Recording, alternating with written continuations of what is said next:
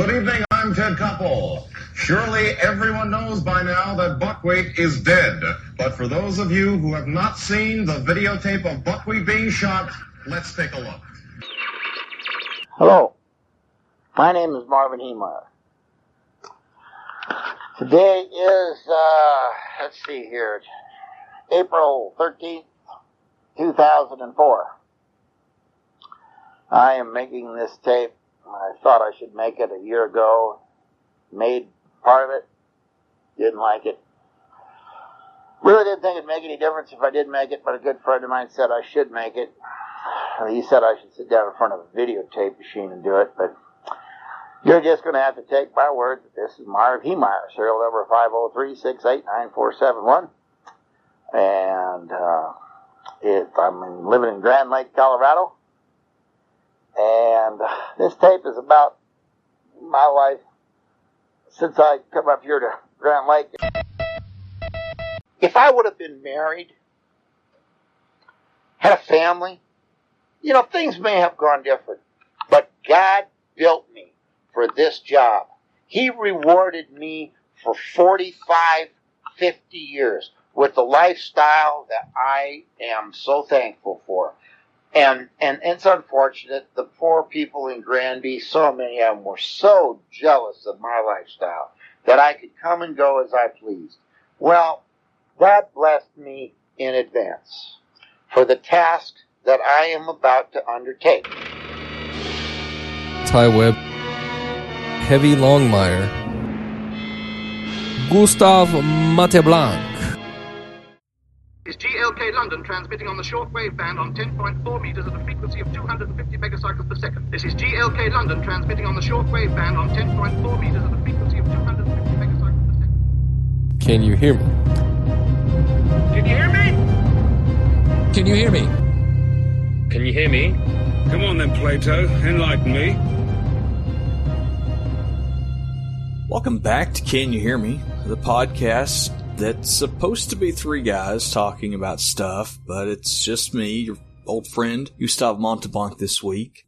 I am hearing from the moderators and the mediators and the playmakers and the deal breakers that there's a chance in the future that we may get the gang back together. It's a long shot, but I'll keep you posted. In the meantime, you're stuck with me. And you can always reach me on Twitter at RealGustav. You can send out a message to my maybe former co-host, I'm not sure, to at TyWeb3000 or at LongmireHeavy. And of course, you can always directly tweet the podcast itself at Can You Hear Me Pod. And we'd love to hear from your via email at canyouhearmepod@gmail.com. And all of our back episodes are on the website, canyouhearmepod.com. So enough of the housekeeping. Let's get down to this City of Gustav, which I really enjoyed delving into. Earlier this week, I was reminded of a fascinating incident 14 years ago to the day that captivated me when I first saw it on the news. On June 4th, 2004, the world learned of a mild-mannered, middle-aged man named Marvin Heemeyer and his homemade armored bulldozer, which the world called the Killdozer. And we, as the world, would get one of the most fascinating tales of revenge that I've ever heard. So let's kind of reset, go into the basics of the story. I admit fully that even though I watched it when it happened and remember it, that it was surreal how it went down, but I really didn't ever delve deeply into the facts around the case. So Marvin Heemeyer was a 52-year-old businessman who had operated and sold multiple muffler repair shops over the course of his life. He was a welder, a little bit of mechanical background, and just a overall kind of entrepreneur. Originally, he was from South Dakota, but he'd moved to Colorado as an adult, and he'd set up shops in Denver and Boulder, and once the muffler shops became successful, he would either lease them to a new owner or sell them outright. And as he flipped these businesses over the years, he made a profit and lived, a fairly comfortable lifestyle.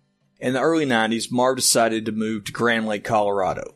And he bought a piece of property over in nearby Granby in what he described as an FDIC foreclosure auction, ostensibly for his friend John Kleiner to use for some type of business venture. But ultimately, Marvin would keep possession of the property and use it for his own purposes.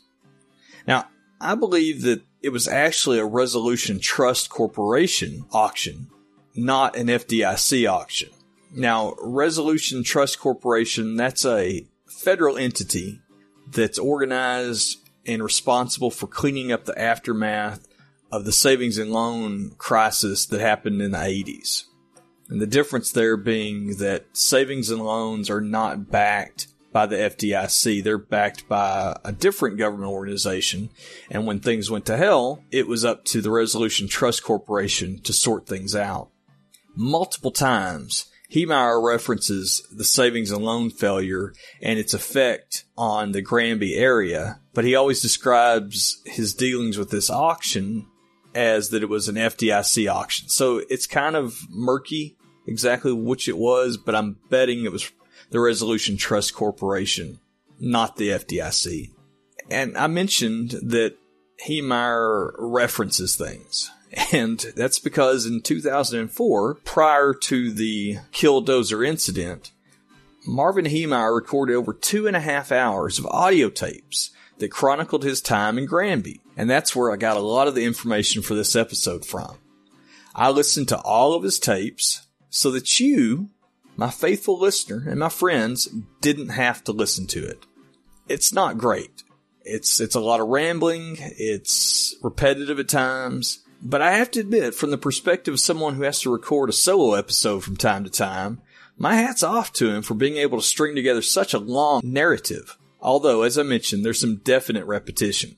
According to Marvin, the only person that was also bidding on the property was a man named Cody Dochev. But he didn't have enough money to win the auction, and so Marvin won it.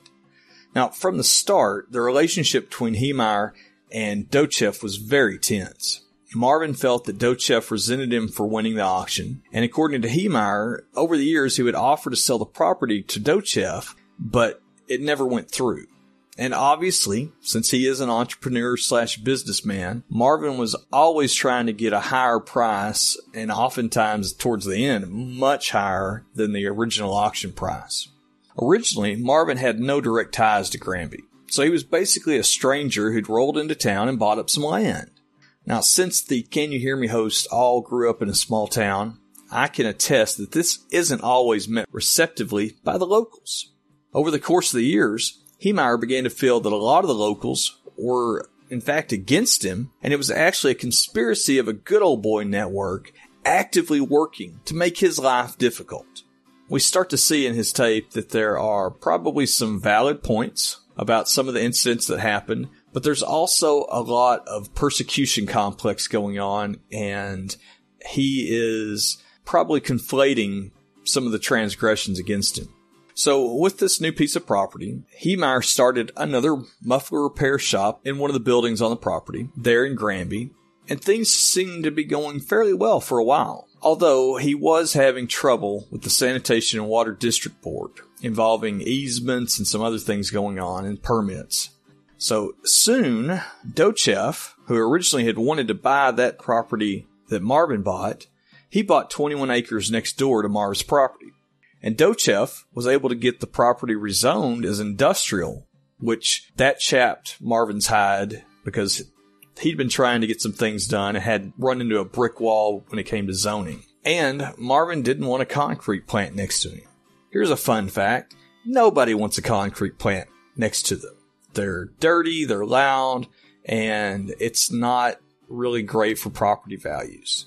And the Dochev property was upwind from Marvin's property. So the dust from the concrete plant would be blowing downwind to Heemeyer's property, and he was upset about that. And, rightly so. So what do you do when things like this go against you? Well, you lawyer up. So Marvin hired an attorney and a zoning consultant in his fight against the concrete plant and his fights with the water board. During the course of this fight for the zoning, Heemeyer came to believe that the Granby city attorney and Docheff's attorney were in cahoots with one another. He also believed that the judge involved in the case was also compromised because that judge and his wife had fought against Docheff from building a different plant several miles away that was near property that the judge and his wife owned. They had worked themselves against getting this alternate plant built. So in Marv's mind, the judge was solving his own problem by allowing Docheff to build next to Heemeyer's property, because then he wouldn't need to build a plant next to his. And to further Marv's paranoia, he believed his own attorney was not fighting hard enough because he would have to deal with the same judge in future cases. And this saga went on for many, many years. And in the course of those years, many of Marvin's perceived enemies actually passed away. But that didn't stop him. He still was holding this grudge, and he continued to blame and in some cases harass family members of the deceased.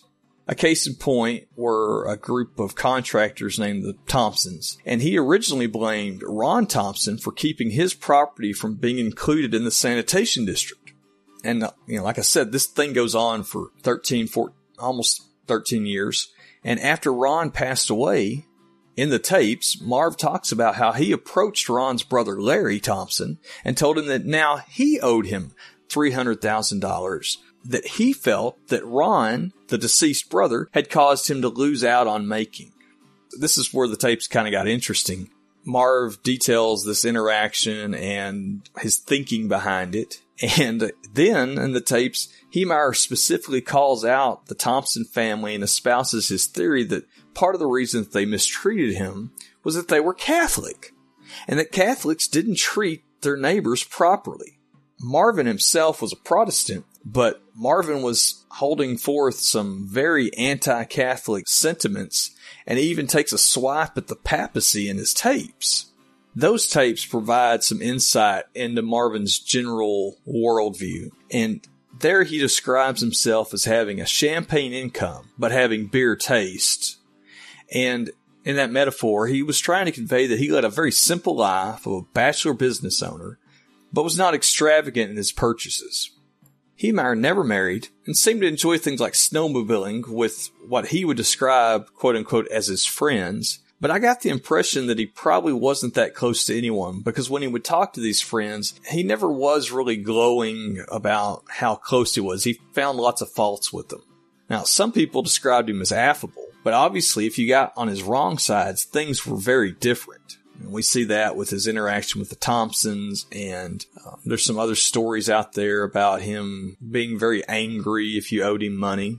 And speaking of that, in the 80s, Heemeyer had a few financial setbacks that he talks about on the tape, such as a land deal that he claimed he lost $57,000 on. There was an early business partner that he said cost him $10,000. He talks about the first franchise that he ever bought into and paid $10,000. The franchise company immediately folded, so he lost that money. And then in the early 90s, one of his muffler shops that he was just leasing out to a new operator, that went bad, and that cost him about $100,000. Yet throughout all of this, Heemeyer was still ahead, and by all accounts would be considered a success when it came to business. But those early losses, they left a mark on Marvin. So as this period of time progresses, Marvin's having all of these zoning troubles, and the dust is blowing downwind from the concrete plant. Marvin felt that his muffler shop business was starting to suffer, and he wasn't able to use his property to its full extent. He'd hoped to build some additional buildings on that property and then rent those out, and he began to hold a lot of animosity towards the town council. He even believed that whenever those town council members saw him on the streets of Granby, which is not a big town, that they were snickering at him. And to add insult to injury, the town council had fined him $2,500 because he had junk cars on his property and he was in violation of the sewer and water district codes. During the course of his troubles in Granby, he'd also gotten crossways with the local newspaper. So years and years of perceived transgression, along with these fines and the state of his property, things had finally reached a critical mass for Marvin. Fed up, he decided to close the shop and just sell the property. Now, somewhere around this time, Heemeyer began to feel that he was being compelled by God to teach his enemies and the town of Granby a lesson on how to treat your neighbor. In the tapes, he describes a moment while he was sitting in his hot tub, weeping, distraught over everything that was going down and the struggles that he was having. But then he felt a peace and a realization that this was a calling from God. Initially, he offered up the property, a backhoe, 2 jet skis, an old Chevy Nova, and his Komatsu D355 bulldozer up at a public auction. All of these items had a reserve price set on them, and if you've never been to an auction, if the reserve isn't met, the minimum price that you'll take, then the item doesn't sell. And while the backhoe, the jet skis, and the Nova all met their reserve prices, the property itself and his D355 dozer, they didn't make their reserve prices, so they didn't sell. Marvin saw this as a sign from God that it was meant to be. He had already thought about using his dozer, but now this was a sign. Then he figured out that this particular model of bulldozer was just small enough to fit through the door into the bay of one of his buildings on his property. To Heemeyer, this was another sign from God that it was meant to be. And he began to work on armoring his bulldozer and creating what we now call the Killdozer. I grew up watching the A-Team and seeing Mr. T act as B.A. Baracus, who would always save the day by welding up some kind of makeshift armor vehicle to fight the bad guys. Well, Heemeyer went way beyond this. As I mentioned, he was had a mechanic background, and he was a welder. You have to be able to weld if you operate a muffler repair shop. So he already had some skills, but I tip my hat to what he ended up creating. Marvin protected the cabin and the engine with plate steel, and some sections plate steel that had concrete sandwiched in between. In some areas of the armoring, it was a foot thick. Now, there's not much floating around in even the gun culture of the United States that's going to punch through this. But this is one man doing all this, and plate steel is incredibly heavy. So what he did, in the shop, he installed a boom with an electrical winch in order to move these heavy pieces of plate into position during the construction. So he could raise it up, shift it over, lower it, get it in place, tack it on, and then go to and finish the welding everything up. But he's having doubts. According to the tapes, he would love to have been caught. He would have loved to have been stopped. And during this process of him armoring up the Killdozer, he was working on a deal to sell the property for $400,000. Now, if I remember right, I think he only paid $55,000 originally at that auction for the property. So that's a tremendous profit even after taxes. In the course of the deal, the buyers and their insurance agent needed to inspect the buildings on the property. And of course, one of those buildings is where the bulldozer is being armored up. So Marvin, even though he wanted to be caught, he didn't want to be caught, if that makes sense. So he made an attempt to cover things up in the shop. He built a little quick room out of 2x4s and canvas to stick all the welding equipment and tools into over in the corner of the shop. And then he covered the dozer from front to back with giant tarps and taped them up. So when the insurance agent comes, he feeds him some crazy cockamamie story about a professor using this bulldozer to test a cryogenic system to improve fuel economy. And that's why it's got all this, the dozer's all wrapped up, this electrical boom's in place. And according to Marv, they bought it. Now, I'm not sure that they actually bought it. I'm thinking more that they knew who Marv was and that he was a little bit off center and that they just wanted to get the deal done.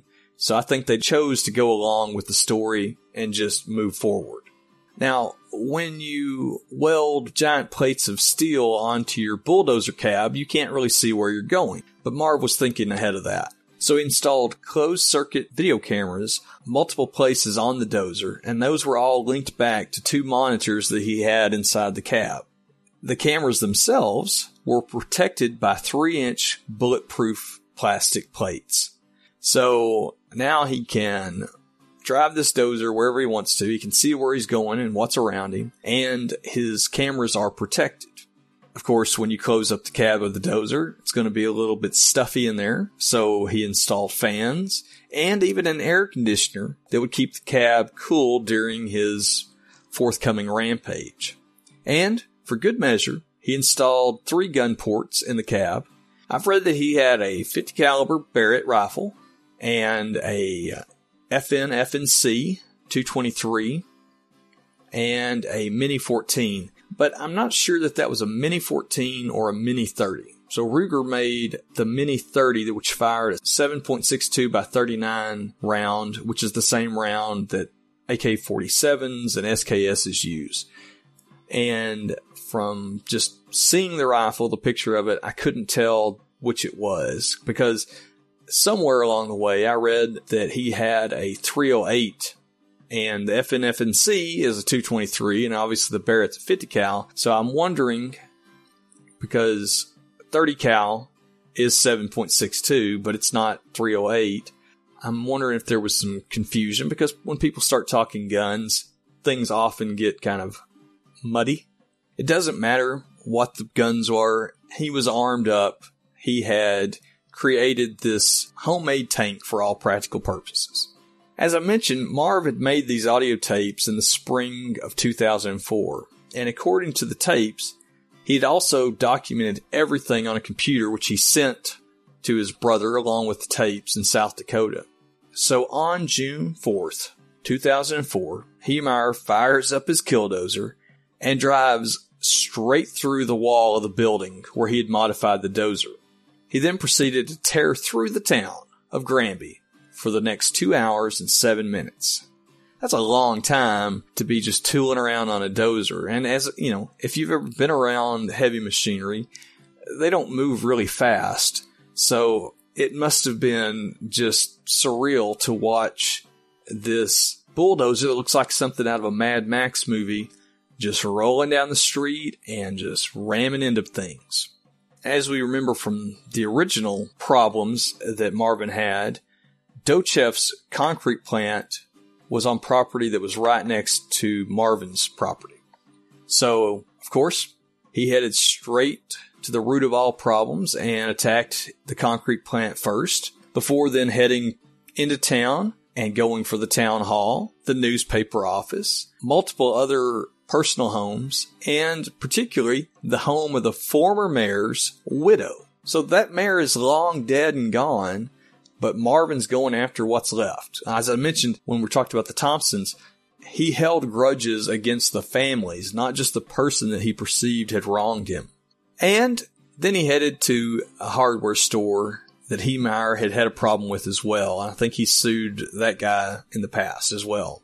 And of course, law enforcement gets involved naturally, calling in a SWAT team because it's 2 hours. They had plenty of time to get people on the scene. I'm not sure that Granby had a SWAT team. I'm sure they came from somewhere else. But in the course of their trying to stop Heemeyer, they fired around 200 rounds. They tried flashbang grenades down into the exhaust, and that didn't do anything because small arm fire was no match for the heavy armoring of Marvin's well-constructed Killdozer.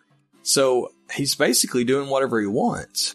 He continues through the town, ultimately destroying or damaging 13 buildings in Granby. And they believe that Marvin himself had fired 15 rounds at some propane tanks that maybe he was hoping to explode and cause more damage. But he was unsuccessful in that attempt.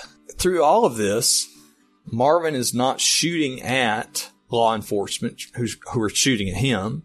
And although he is running over vehicles and pushing people aside as they try to stop him. Towards the end of his rampage, the last building that he attacked was the Gamble's hardware store. Now, through all of these ramming and pushing over things, driving into houses and vehicles, that does take a toll even when you're armored, and the radiator had taken some damage during the rampage. At one point, they tried to stop him with a road maintainer, and he ran into that and pushed it aside. So he was very active in this time. He wasn't just sitting around. After it was done, they found a map that listed all the places he was going, and he didn't make everywhere because he had the Catholic Church listed as one of his targets, but he didn't get to that one, so it was spared. As I mentioned, he had some strong anti-Catholic sentiment for some reason. At Gamble's, the hardware store, it had a basement, and that's where Marvin slipped a track into, and he couldn't get traction to get out of it. So he's stuck, the radiator's damaged, and that was the end of the line for Marvin. So the police then heard a single shot come from inside the cab, and Heemeyer took his own life with a single round from a .357 Magnum revolver. They didn't know that Marvin was dead at the time, but they assumed. The shot hadn't come out of one of the ports, and the dozer he was no longer trying to move the dozer. So it took the bomb squad hours and hours to even get into the Killdozer. At first, they tried using small explosive charges a total of 3 different times to try and breach the cab, but they couldn't. The armor was just that well done. And ultimately, they had to resort to acetylene torches to cut through the plate. And once they got in, they see that Marvin's passed away. I think it was 2 a.m. the next morning by the time they actually got the body out. And that was the end of Marvin Heemeyer and the saga of the Killdozer. In the tapes, Marvin had seen himself as a vehicle of retribution from God to teach the town of Granby and all of his transgressors how they should treat their neighbors. In his rampage, I've seen estimates that there were $7 million of damage done to the city. But that figure might be even higher if you factor in both city and private property, and I'm not sure that anybody ever totally calculated that. And while he could have hurt someone, luckily no one was killed in his rampage. The only fatality was Marvin Heemeyer himself, from his own hand. But going into it from the tapes, it's clear that he didn't plan on making it out alive. Earlier in the tapes, there's a little bit of doubt. But towards the end, he has resolved himself that this will be his last hurrah and that he's not going to survive. But he did state that he'd given the money away, which he had netted after the sale of his property, which was about $350,000, as well as giving away his home over in Grand Lake.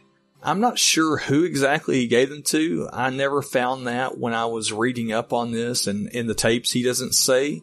That would be interesting to me to know a little bit more about who was close enough and trusted enough for him to receive this large sum of money. After 14 years, I'm surprised that Hollywood hasn't made a movie about Marvin Heemeyer and his Killdozer. Of course, for you geeks and lovers of 70s culture, there was a made-for-TV sci-fi movie in 1974 called Killdozer, with an exclamation mark. It starred Clint Walker, noted Western star, and I think he was also in The Dirty Dozen, if I remember correctly, and featured an alien-controlled bulldozer that hunts down its crew while they're working in Africa. As I mentioned, the tapes are 2.5 hours long. They're not an easy listen, so I've included some clips from Marvin's tapes into the intro and outro today. If you are so inclined, at the moment, the full tape is on YouTube, and if you're interested, you could listen to it, but I'm not recommending it. I hope that I've kind of given you the high points and distilled things down for you accurately. But if you're a glutton for punishment and you got 2.5 hours to listen to, then have at it. So thanks for joining me today on this tale of the Killdozer, and I guess we'll talk to you later. Adios. Bye. I wept at times trying to understand why this was happening to me. And to do what I had to do to make these people listen, to learn, was just above me. And when I realized that one day when I was sitting in the hot tub, and I was weeping, a peace came over me that has only come over me a few times before in my life, where I knew that what I was doing was tough, but it was the right thing, and that it was above me. It wasn't me. I was doing this because God wanted me to do it. And I didn't understand it. I said, why did you ask me to do this? Is that why I've never been married, so I didn't have a family? Is that why I've always been successful, so that I would realize my reward before doing this task? I don't know. There are other things I can ask. Had I not carried my cross earlier, and now God had prepared me to carry this cross? I believe so. And I'm carrying the cross willingly now. At first, I fought it. But it has to be done. And the world will write stories about how wrong I am and everything. And without a doubt, I wish it could be done a different way. But there is no way to make this right. God built me maybe clear back in the 4th grade when I broke my arm. Because that's when my grades started falling off. I don't know. He had this planned clear back then. Maybe, if you believe in predestination, which I do, maybe it was planned before I was born. I don't know. I don't understand predestination that much, but I do believe in it. So here we are, and I am at peace with what I am about to do. I have to be. And although I've wrestled with it for years, and God gave me this last winter off again because He knew that I wasn't strong, and that was so unique that this didn't get done last year. How the sale of the business kind of interrupted my progress on my my Mars Komatsu. What did I call it? I got a name for it. Oh, my MK tank. You had to take me on en masse. Well, I'm going to take you on by myself. It's the only way I know how to do it. I'll be dead when it's over, but that's my conviction. And for the people that are out there that hear this, that can stand listening to it, please pray for me. Pray for my soul. I believe that I'm doing the right thing. I don't think God would have let me get this far if it was the wrong thing. I don't think God would have given me the successful life that I had. I call it successful. I think I was a very poor person most of my life. But for who I was and what I was, I think I was a very rich man. And I'm thankful to God for giving me that life and giving me what I had. I mean, without a doubt, I made sacrifices. I didn't have a wife. I didn't have family. But God built me that way for a reason. And we're here today. And I'm going to carry that cross. I'm going to fulfill the reason He built me. All right, I'm going to stop again. And malice begets malice. Had they stayed out of my business in '92, I would have gotten my rental units put up probably in '93 instead of '94, which was only a boathouse at the time, but could have easily been converted to rentals. They just ruined a good man's life, a lot of people's lives. But that's their style. That's what works for them. That's the only way they can stay on top. They can't play on a level playing field. They gotta try to keep people down. And that's okay. Hopefully they'll learn from their mistakes. Half of them are dead.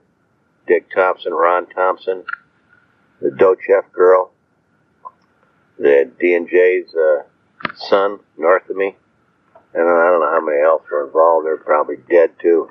They deserve it. They went too peaceful as far as I'm concerned. So anyway, this tape's probably got a lot of emotion in it, and anybody listening to it, you need to realize that and just take it from there. Anyway. Hey, I hope you all have a great time, a good life. I've had a great life. And it's Saturday morning, 22nd of May, 2004. And I'm going to put this tape recorder in a plastic bag. Somebody else can try to figure it out. We'll see you later. And World Class Championship Wrestling, I'm Bill Mercer with Jay Saldi. Good night from Dallas, Texas.